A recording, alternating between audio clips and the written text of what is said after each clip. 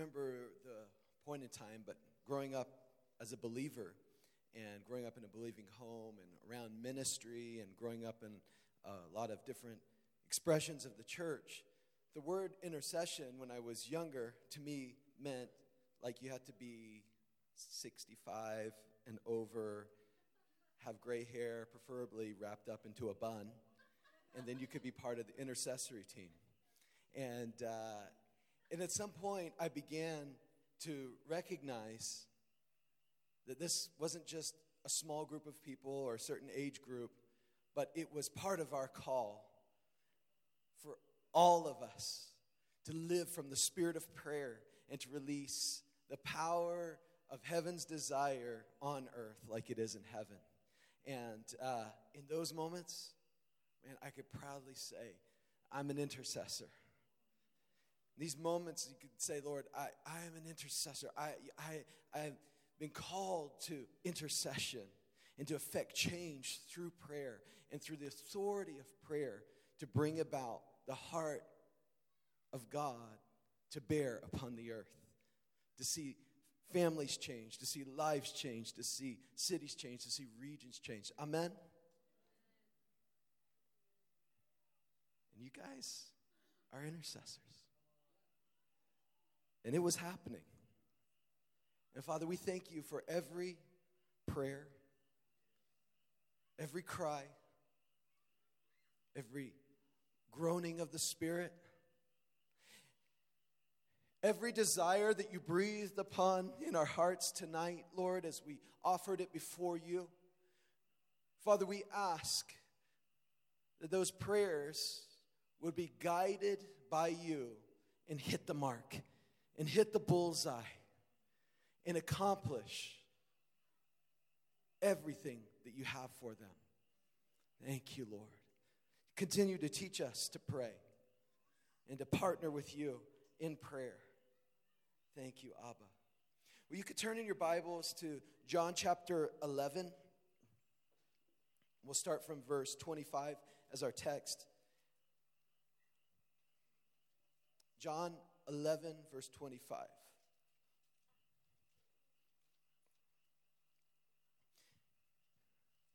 Yeshua said to her, I am the resurrection and the life. He who believes in me, though he may die, he shall live. And whoever lives and believes in me shall never die. Do you believe this? Father, we thank you for your word. Father, we thank you that your word is alive. And it's powerful.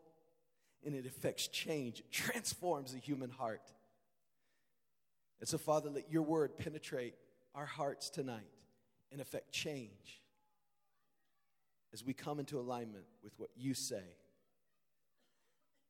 Yeshua said to her, I am the resurrection and the life. He who believes in me, though he may die, he shall live. And whoever lives and believes in me shall never die. And he said to her, do you believe this? The context of these words of Yeshua was he was speaking to one of his dearest friends at a time of great need. And in this passage, we're going to look at John chapter 11, and it's the story. Now, the little heading above chapter 11 in my Bible says, the death of Lazarus. Now, I don't know if that's like just to build up anticipation, and so like you don't get right to the point yet. But like my takeaway is not the death of Lazarus. My takeaway from reading John chapter 11, he's alive. He was dead and he's alive. The resurrection of Lazarus.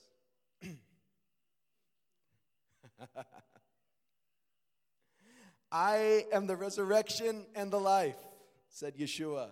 He who believes in me, though he may die, he shall live. We are postured at an intersection. And I love to look for the intersections of God. I love to discover the intersections of God. And often it's within these two dimensions One is of time, and the other is of geography, is of place. And when there's an intersection between the time of God and places and geography, and when they come together, there's an opportunity for us to lay a hold of something more. Our year one students, each year go and they study the Sermon on the Mount and memorize it and meditate on it and recite it and repeat it and turn it inside out and look at it from different directions. But something happens when you get a deposit of God's word inside of you, but then time and place intersect, and you get up on that piece of geography where Yeshua spoke those words, and that the timing of God for you, because he ordained you at that time to be in that place, and when those things come together, revelation.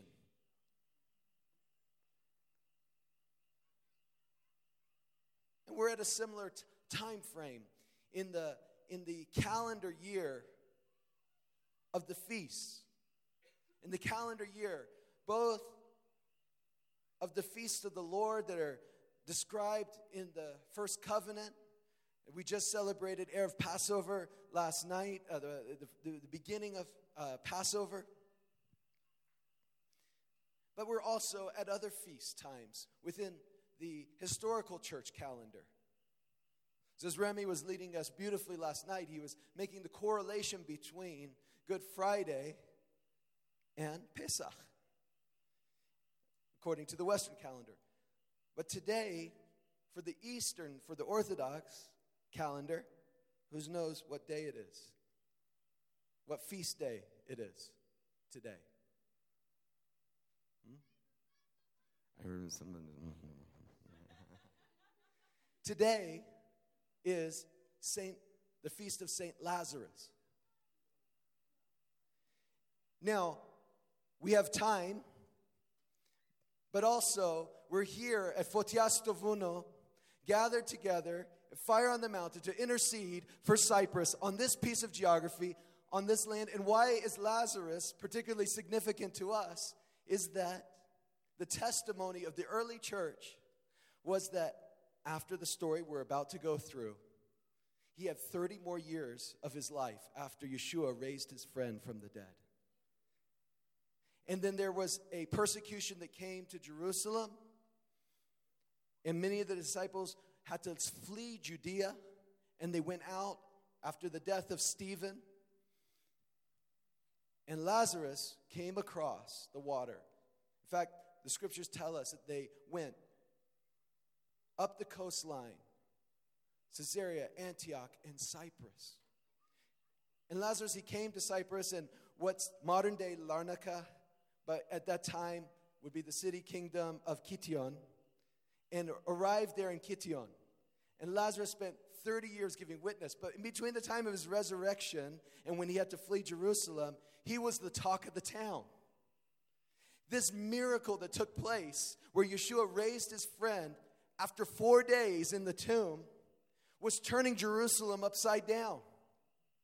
It was creating controversy. People were coming not only to hear the words of Jesus, but they were coming to see with their physical eyes this man that was dead. And so much so for after 4 days that his body was decomposing, that he was wrapped up in linens and grave cloth, and that there was a stench that filled that cave that he was buried in. And yet, when Yeshua called him forth, he rose up and walked out of the tomb. And Yeshua said right before it, I am the resurrection and the life.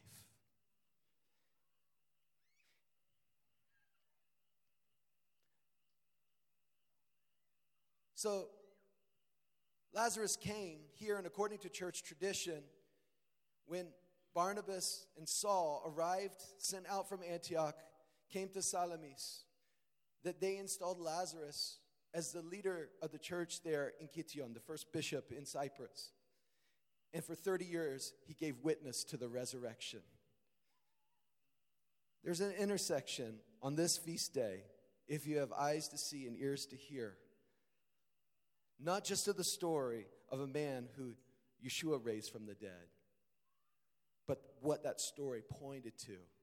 Because Lazarus was raised, but 30 years later, he died. Yeshua was raised, and he is still risen. So we could say Lazarus was raised from the dead, but Yeshua is risen from the dead. It hasn't changed. He is still risen from the dead. Hallelujah. And there is the power of life and eternal life for us to lay a hold of today for ourselves, for our families, but also for the wider sphere of our influence. If you have ears to hear and eyes to see, let the word of God become alive in your heart today, this evening. Thank you, Lord.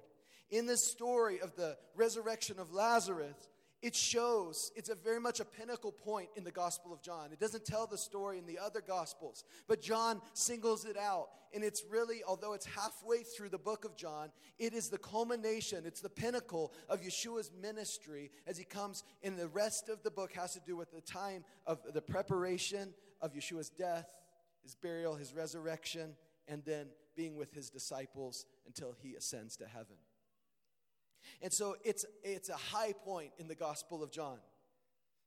Now let's read through this as quickly as we can. John chapter 11. Now a certain man was sick, Lazarus of Bethany, the town of Mary and her sister Martha. It was Mary who anointed the Lord with fragrant oil and wiped his feet with her hair, whose brother Lazarus was sick. Therefore the sisters sent to him, saying, Lord, behold, he whom you love is sick. When Yeshua heard that, he said, this sickness is not unto death, but for the glory of God and the Son of God, and that the Son of God may be glorified through it. Right away, Yeshua is giving a clue. Although if you read the story, you say, well, he did die, but that's not the end of the story. And he's giving a clue that even his resurrection isn't the end of the story, but it's so that the Son of God may be glorified. When Yeshua says later on in this text that we read just a few moments ago, I am the resurrection and the life, he was speaking of something because when Yeshua was resurrected, he was also glorified. When Lazarus was resurrected, it was pointing the way. It was a signpost to what was about to happen.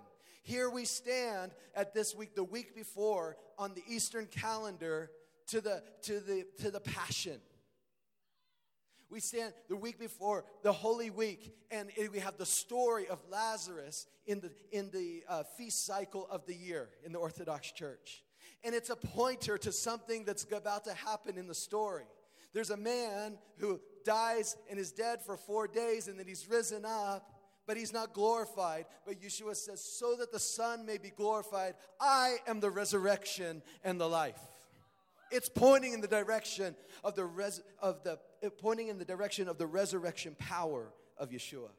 Sorry, my voice has been struggling the last week or so, and so I try not to get too excited. And if I'm talking really deeply, just go with it, because normally I have a very high voice, and I'm kind of enjoying it.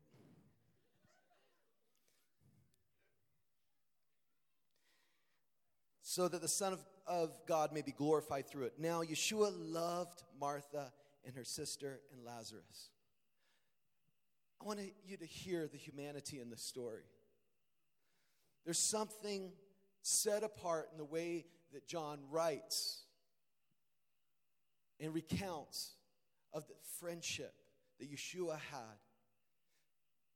Yeshua he had disciples, he had followers, he had crowds of people, but he had a whole lot of people that were after his life, that misunderstood him. But there's a constant that he has through his ministry of these two sisters and a brother that are friends to him. Bethany represents that little village 2 miles outside of Jerusalem, represents a safe place for Yeshua. It represents a place where I know that I'm going to be with my friends. Yeshua, he knew that he was going in obedience to the Father to great pain and suffering at the cross. And where's the last place that he spends time before he goes to the pain and the suffering of the cross? Bethany. He goes to be with his friends. And so when it says, it's just not a side note that it says that he loved Martha and her sister and Lazarus. Some people really like Mary because she chose the better part. But in this passage, it's more about Martha here. They're all his friends. His friend Lazarus, his friend Mary, his friend Martha. And there's something of his humanity that's expressed in this. The revelation of the humanity of the Son of God serves to highlight his divinity when he makes the I am statement, I am the resurrection and the life.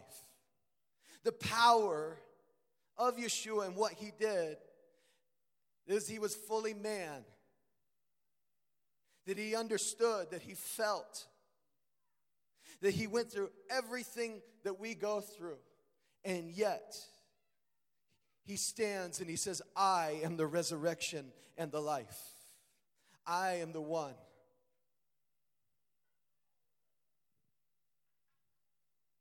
Who was dead but lives again. So when he heard that he was sick, he stayed 2 more days in the place where he was. Okay, great friend. Send word to our friend Yeshua that Lazarus is sick. And he says, this isn't a sickness unto death. Already it seems like he's making light of this affliction. Hey, we wouldn't have sent him. We wouldn't have sent a messenger all the way up to you to tell just because he had a head cold. It was serious. If there's anybody we need right now, we need our friend Yeshua here because we know what he can do. He says it's not unto death, but it's for the glory of God. So when he stays 2 more days, it's not because he didn't love. It just, the verse before said he loved them. It's because he's creating a scenario for God to get the glory and point to a bigger picture of the glory that will be revealed when the Son himself dies, is resurrected, and is glorified. So he stays 2 more days in the place where he was. Then after this, he said to his disciples, hey, let's go to Judea again. Love it. Sounds kind of random, right? Hey, I have an idea. Let's go to Judea. Well, yeah, we were kind of wondering. Remember your friends? Your friend Lazarus? He's on death's door. The disciple said to him, Rabbi, lately the Jews sought to stone you, and are you going there again? I'm wondering if it was their life or his life they were concerned about. Jesus answered, are there not 12 hours in the day? If anyone walks in the day, he does not stumble. And he goes on to say some very mysterious, powerful things. Then these things he said, and after that he said to them, our friend Lazarus sleeps, but I go that I might wake him up. Then his disciples said, Lord, if he sleeps, he will get well. However, Yeshua spoke of his death. And they thought that he was speaking about taking rest in sleep. Then Yeshua said to them plainly, Lazarus is dead. You really got to stay right with Yeshua. Don't worry. This is not leading to death. He says, he's asleep, and I got to wake him up. And they go, oh, great. He's getting rest, so he's going to get better. No, he's dead. Okay.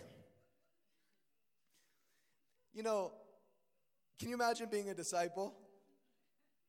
You'd constantly be like, I'm either missing something here or I'm not the smartest guy. And everyone's like, we're so glad Peter's here because he's just putting his foot in his mouth. He's always out there in the front with his wise responses. And I'll just hang back and watch what Peter says and then say the opposite after that. So Yeshua plainly said to them, Lazarus is dead. And I am glad for your sakes that I was not there, that you may believe. Nevertheless, let us go to him. Who does Yeshua need to believe more than anyone else about his own resurrection and that he has the power over death? His disciples.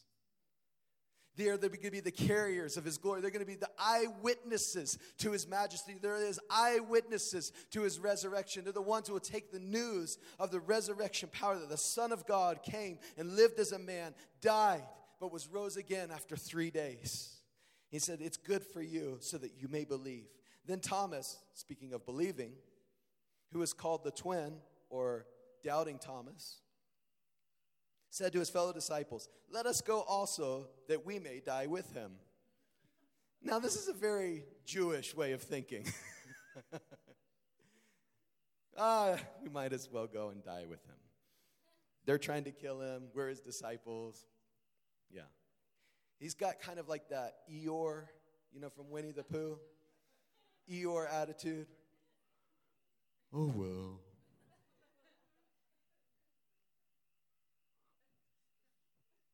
Might as well go with him, that we may die with him. So when Yeshua came, he found that he'd already been in the tomb 4 days. Okay, something here about the 4 days is that where medicine was in that time period in the first century, there wasn't this, they didn't have all the tests and the ability to check all the vital signs in the same ways. They basically had the mirror that the New York Police Department has that puts in front of the mouth. If it fogs up, then they're still breathing. You haven't watched enough cop shows. Okay, never mind. But that's all they had. Is there a heartbeat? Is there something going on there? And there were different accounts that people would seemingly be sick and they're about to die. Or they have thought to be dead, and then they come out of a coma, and it's like, oh, they were dead, but now they're alive. But there were no recorded accounts after 3 days of being dead, because the body actually starts to decompose, and that's what was highlighted later on. So the fact that he's already dead for 4 days, Yeshua is thinking, perfect. This is going to be for the glory of the Father. This is so that the disciples might believe. And they're thinking, oh, boy, what's going to happen? Now, Bethany was near Jerusalem, about 2 miles away, and many of the Jews had joined the women around Martha and Mary to comfort them concerning their brother. Culturally speaking, you have to understand that this whole idea of mourning and of grief had a very elaborate culture and tradition around it. And so not only did you have family members that would mourn the death of a loved one, and they would come and they would sit together with the family for a period of 7 days where you could have grief and comfort the family during that time, usually sitting upon the floor or on a low stool in that way. But there was also, remember when the prophets cry out and say, bring out, call for the mourning women, call for the wailing women. That there was also within the culture, in order to get the grief out, there was people professionally who were hired to come along and weep and wail.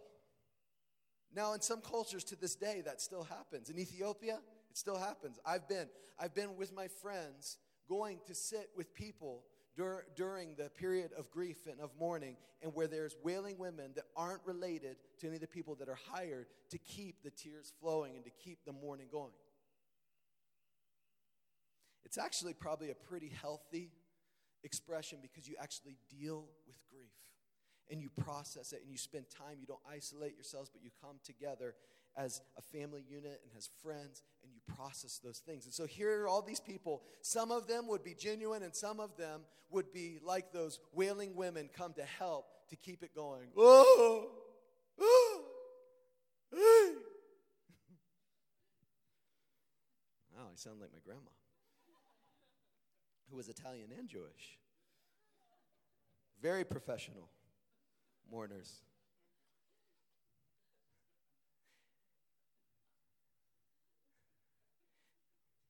Now Martha, as soon as she heard that Yeshua was coming, went and met him, but Mary was sitting in the house. Sitting in the house, probably. She was sitting there mourning at that time. Now Martha said to Yeshua, Lord, if you had been here, my brother would not have died. But even now I know that whatever you ask of God, God will give you. You have to understand something here. From a Middle Eastern context, when you have a request, you don't go directly In the Near East, you don't just say it directly. In the United States, if we have something on our mind, we say it very directly. Can you raise my brother from the dead? She comes and says, if you were here,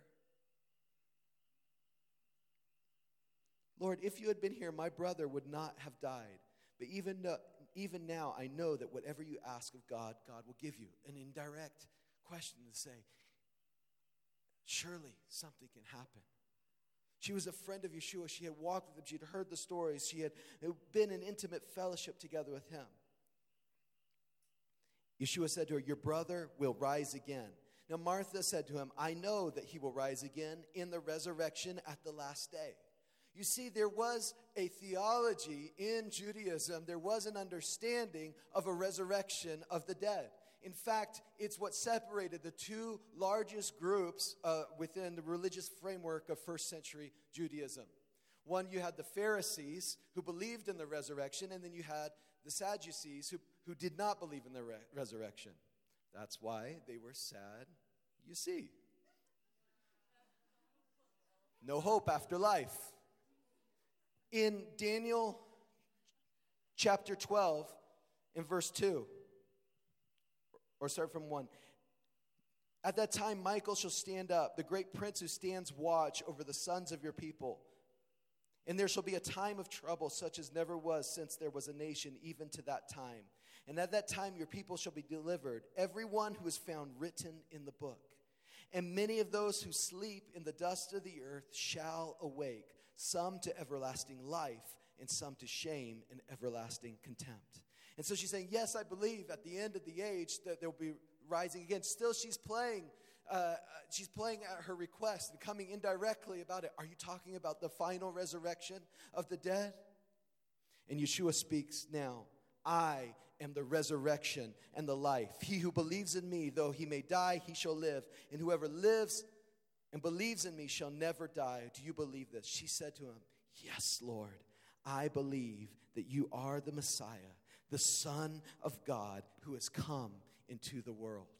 And here we have something in the story of both the humanity of Yeshua, who as a friend of this family, mixing now with the divinity of Yeshua as she declares him the Son of God who has come from heaven into the world. And when she had said these things, she went her way and secretly called Mary, her sister, saying, the teacher has come and is calling for you. There's anticipation building in her heart. As soon as she heard that, she arose quickly and came to him. Now Yeshua had not yet come into town, but was in the place where Martha met him. Then the Jews who were with her in the house, they were sitting Shiva, they were in the time of mourning and comforting her. When they saw that Mary rose quickly and went out, followed her, saying, she is going to the tomb to weep there. Then when Mary came where Yeshua was and saw him, she fell down at his feet, saying, Lord, if you had been here, my brother would not have died. The same thing. There's a request now coming from Mary, and it's not the direct way, it's the indirect way. Martha said the same thing, but she said, I believe that you're the Son of the living God.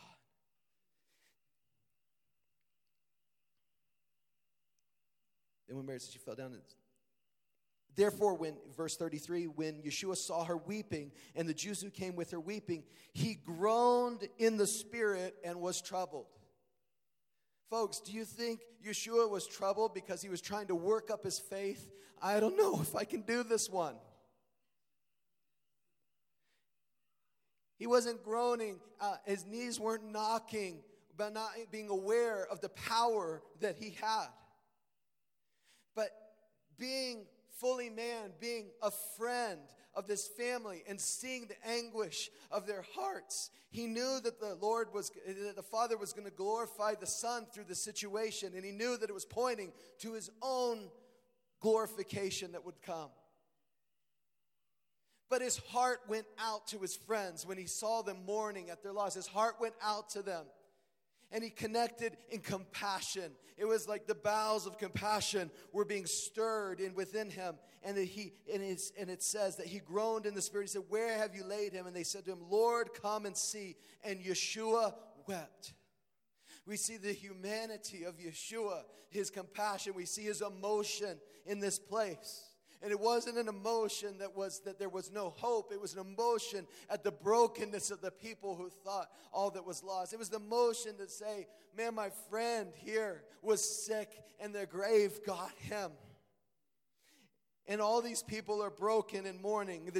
Then the Jews said, see how he loved him. His humanity is being displayed. And some of them said, could not this man who opened the eyes of the blind also have kept this man from dying? Then Yeshua, again groaning in himself, came to the tomb. It was a cave, and a stone lay against it. Yeshua said, take away the stone. You see, often these tombs would be cut into the limestone rock, and it would have a place inside where they would be hauled out, where the body would be prepared for burial, would put with spices because of the smell, and it would be wrapped in grave cloths, and they would put down, and then they would leave the body for 1 year to decompose till it was just bones. And they would take the bones and gather them and put them in a nook farther in the cave, and that would be like a family tomb there. And so they had to have ability to open and close, so they'd often have like a spherical rock on a little channel, and they would pull it, be able to roll it back, seal it so animals and others, robbers, wouldn't be able to get in. And so he says, roll back the stone. Take away the stone. Martha, the sister of him who was dead, said to him, Lord, by this time there is a stench, for he has been dead 4 days. It's already said he's been dead 4 days. In fact, in the Orthodox Church, that's one of the titles for Lazarus, 4 days dead Lazarus.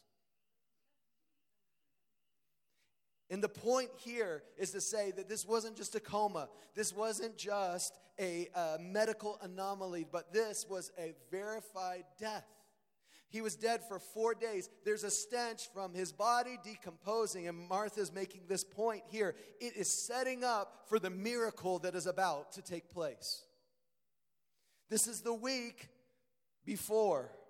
We're celebrating today the resurrection of Lazarus, which is pointing to a greater resurrection that's celebrated next week here all over the island and throughout the Orthodox world.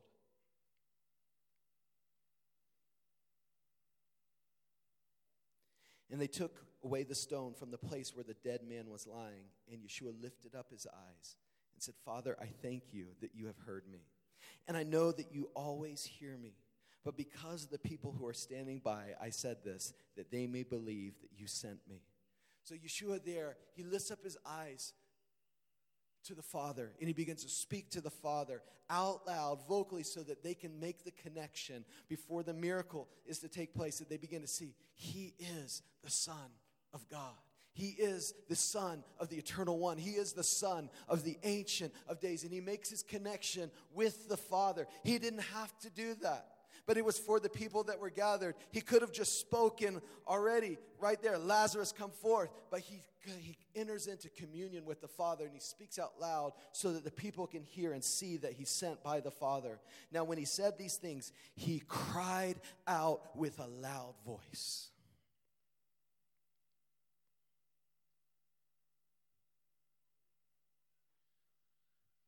Do you think Yeshua had to use a loud voice?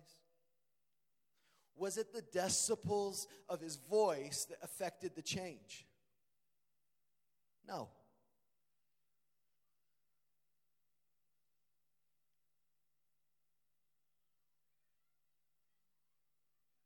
But he was calling his friend forth.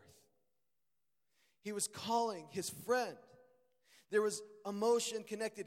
His humanity was there even as his divinity was being revealed in front of the people by the Father in heaven. His humanity was there at the same time, and with emotion, the same face that had wept tears and seeing the brokenness and the grief of the people. And now with a loud voice, he cries out to his friend. He says, Lazarus, come forth. And he who had died came out, bound hand and foot with grave clothes, and his face was wrapped with a cloth. Yeshua said, loose him and let him go. Take off the grave clothes. Take off the strips of linen that are wrapped around him. Take off the shroud that would be over his face. Loose him from those bindings. Now, what's amazing is he was bound up like this in all these wrappings, and yet when he was raised, he was able to stand to his feet and come out of the grave, but he still needed to be loosened. And I think if you will, just imagine with me for a moment. You see, in the tradition of the day, it was often the job of the women because they could prepare for burial, both men and women. The men could only be involved in men. And so we have the two sisters there. And I imagine because of their relationship that they had been the ones that had prepared his body to go into the tomb. And that they had put the spices on him, and that they had prepared him to go in, and they had wrapped him up. And those same sisters who loved their brother Lazarus so much, now at the sound of the voice of the Master, when he called Lazarus forth from death and into life, and he stood as a miracle, he said, loose him from his grave clothes, that they would have been standing there with Yeshua, and they would have been the ones that had unwrapped. And as each time they're unwrapping, they're remembering how their brother was dead, and that they had prepared him for burial. His brother was bound up by them and by their own hands. They'd seen it with their own eyes. And now, because of the voice of the Master, resurrection life had come to their brother. And they were called, and each unwrapping, they were remembering. And it was being written upon their hearts so that they could be witnesses to the resurrection, not only of their brother, but the witnesses to the resurrection of the Master when his time comes. Loose him and let him go. And it goes on from here in this story that as it began to spread, that there was an uproar, and that the priests began to plot because of the story that went on. Verse 45, then many of the Jews who had come to Mary and had seen the things Yeshua did believed in him. But some of them went away to the Pharisees and told them the things that Yeshua did. Then the chief priests and the Pharisees gathered a council and said, what shall we do, for this man works many signs? And they went on, they debated back and forth, what are we going to do? And it was from that moment on that they decided in their hearts that they would plot to kill him. And it wasn't only Yeshua that they plotted to kill. In the next chapter, in chapter 12, in verse 9, it says, now a great many of the Jews knew that he was there, and that they came, not for Yeshua's sake only, but that they might also see Lazarus, whom he, Yeshua, had raised from the dead. But the chief priests plotted to put Lazarus to death also, because on the account of him, many of the Jews went away and believed in Yeshua. You see, even as Lazarus was a sign pointing to what would come with Yeshua's resurrection, in the same way, his testimony was turning the hearts of many towards Yeshua. And it wasn't just in the days in between his own resurrection and the death and resurrection of Yeshua, but for the next 30 years, the story of Lazarus went out from Jerusalem and Judea, and he ended up here on this island. And tonight at the Feast of St. Lazarus, we remember this, the first church leader here in Cyprus that was appointed by Barnabas and Saul according to early church tradition, that he carried the testimony of resurrection life. That didn't point only because after 30 years, he died. And so there was a crypt that was found in Larnaca, and an inscription under it, here lies Lazarus, the 4-day dead Lazarus, the friend of the Master who died for the second time.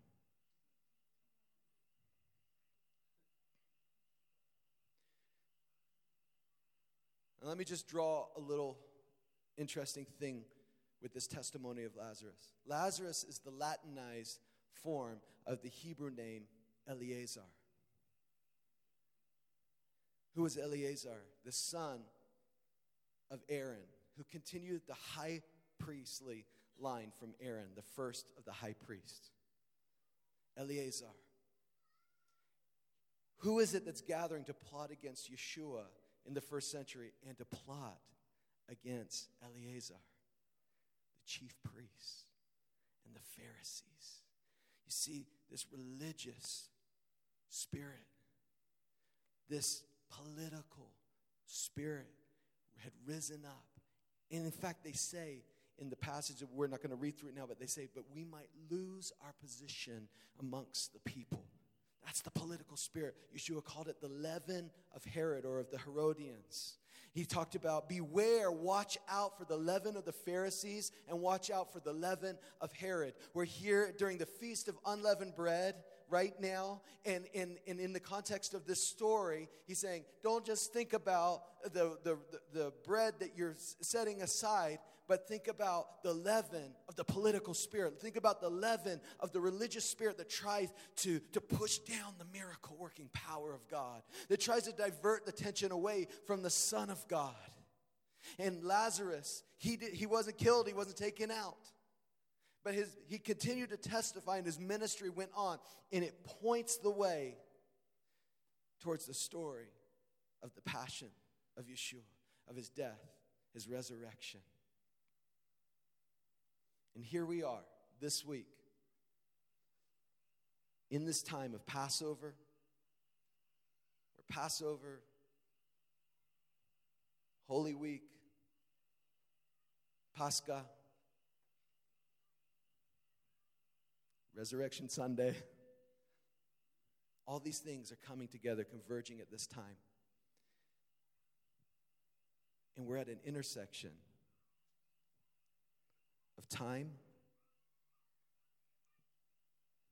amazingly so, of both the Hebraic calendar and the historic church calendar, and place here on the Feast of St. Lazarus, here during Passover and unleavened bread, on the island of Cyprus.